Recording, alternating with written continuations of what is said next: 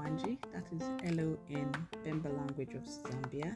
Welcome to episode 55 of the podcast, and I remain your host, Tomobi.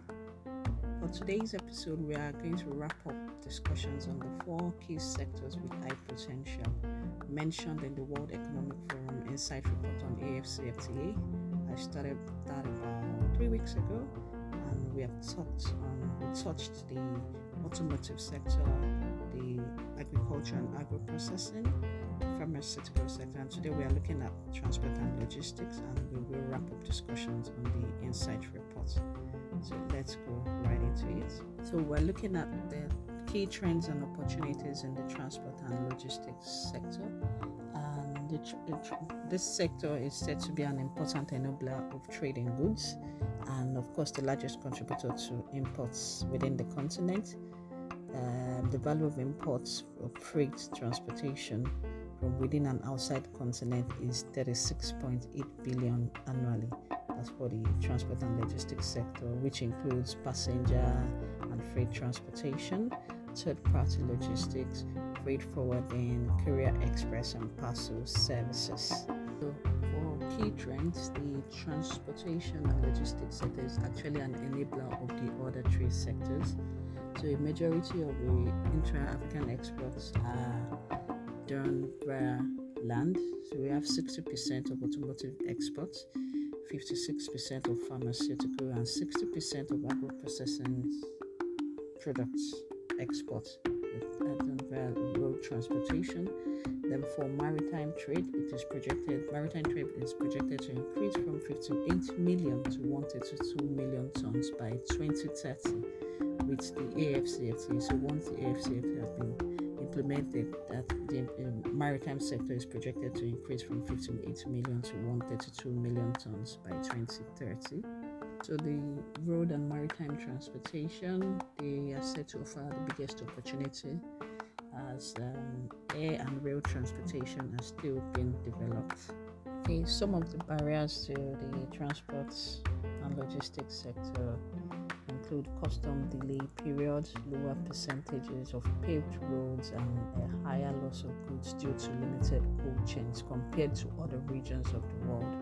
So these are some of the barriers that have caused or have held African countries back in respect of trade under this within this industry. So with the AFCFTA, it is projected that the increase in intra-African freight demand it is projected that intra-African freight demand will increase by 28%. That's with the AFCFTA, and that's going to lead to a surge in demand for almost 2 million trucks, 100,000 wheel wagons, 250 aircraft, and more than 100 vessels by 2030. So this is what we have for key trends. Then let's look at some of the opportunities highlighted in the report. So with the implementation of the AFCFTA, and which will lead to increase in intra-African trade, because that means that burdensome custom procedures will be eliminated, and this will lead to urban-rural divide closure and, of course, development of digital logistics. So there are 3 key opportunities highlighted. Let's look at some of it. The first one, the overwhelming demand and need for logistics and transport services will only increase as the AFCFTA is implemented and intra-African trade increases. Okay, that means with the AFCFTA, there will be higher demand for logistics by small and medium-sized enterprises, that's SMEs, who will want to connect to bigger markets. So they will need logistics providers to connect them to help them connect to bigger markets.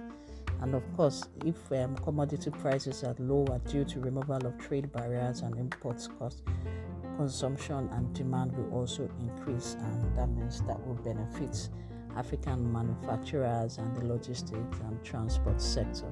And it's also projected to open door or lead to potential opportunity for digital logistics companies to also step in and reduce cost as well. let's move on to the next opportunity. Next one, closing the urban-rural divide also presents opportunities in the logistics sector. For rural areas who have been reliant on regional supply chains, because they are usually isolated due to bad road infrastructure, or should I say inadequate infrastructure. So it's been stated that some startups have begun to address these issues with innovative solutions to integrate the rural and city markets. Infrastructure gaps, especially those that take a long time to fix, have prompted companies to create innovative new solutions, including cargo drones, inland waterways, ports, and other means of transport. So that's for that.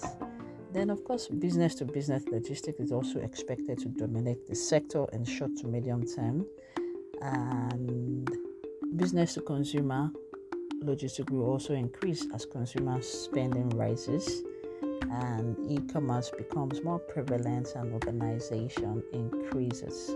Okay, so this is where we wrap it up for our discussions on the 4 key sectors in the Wealth Insight report on AFCFTA.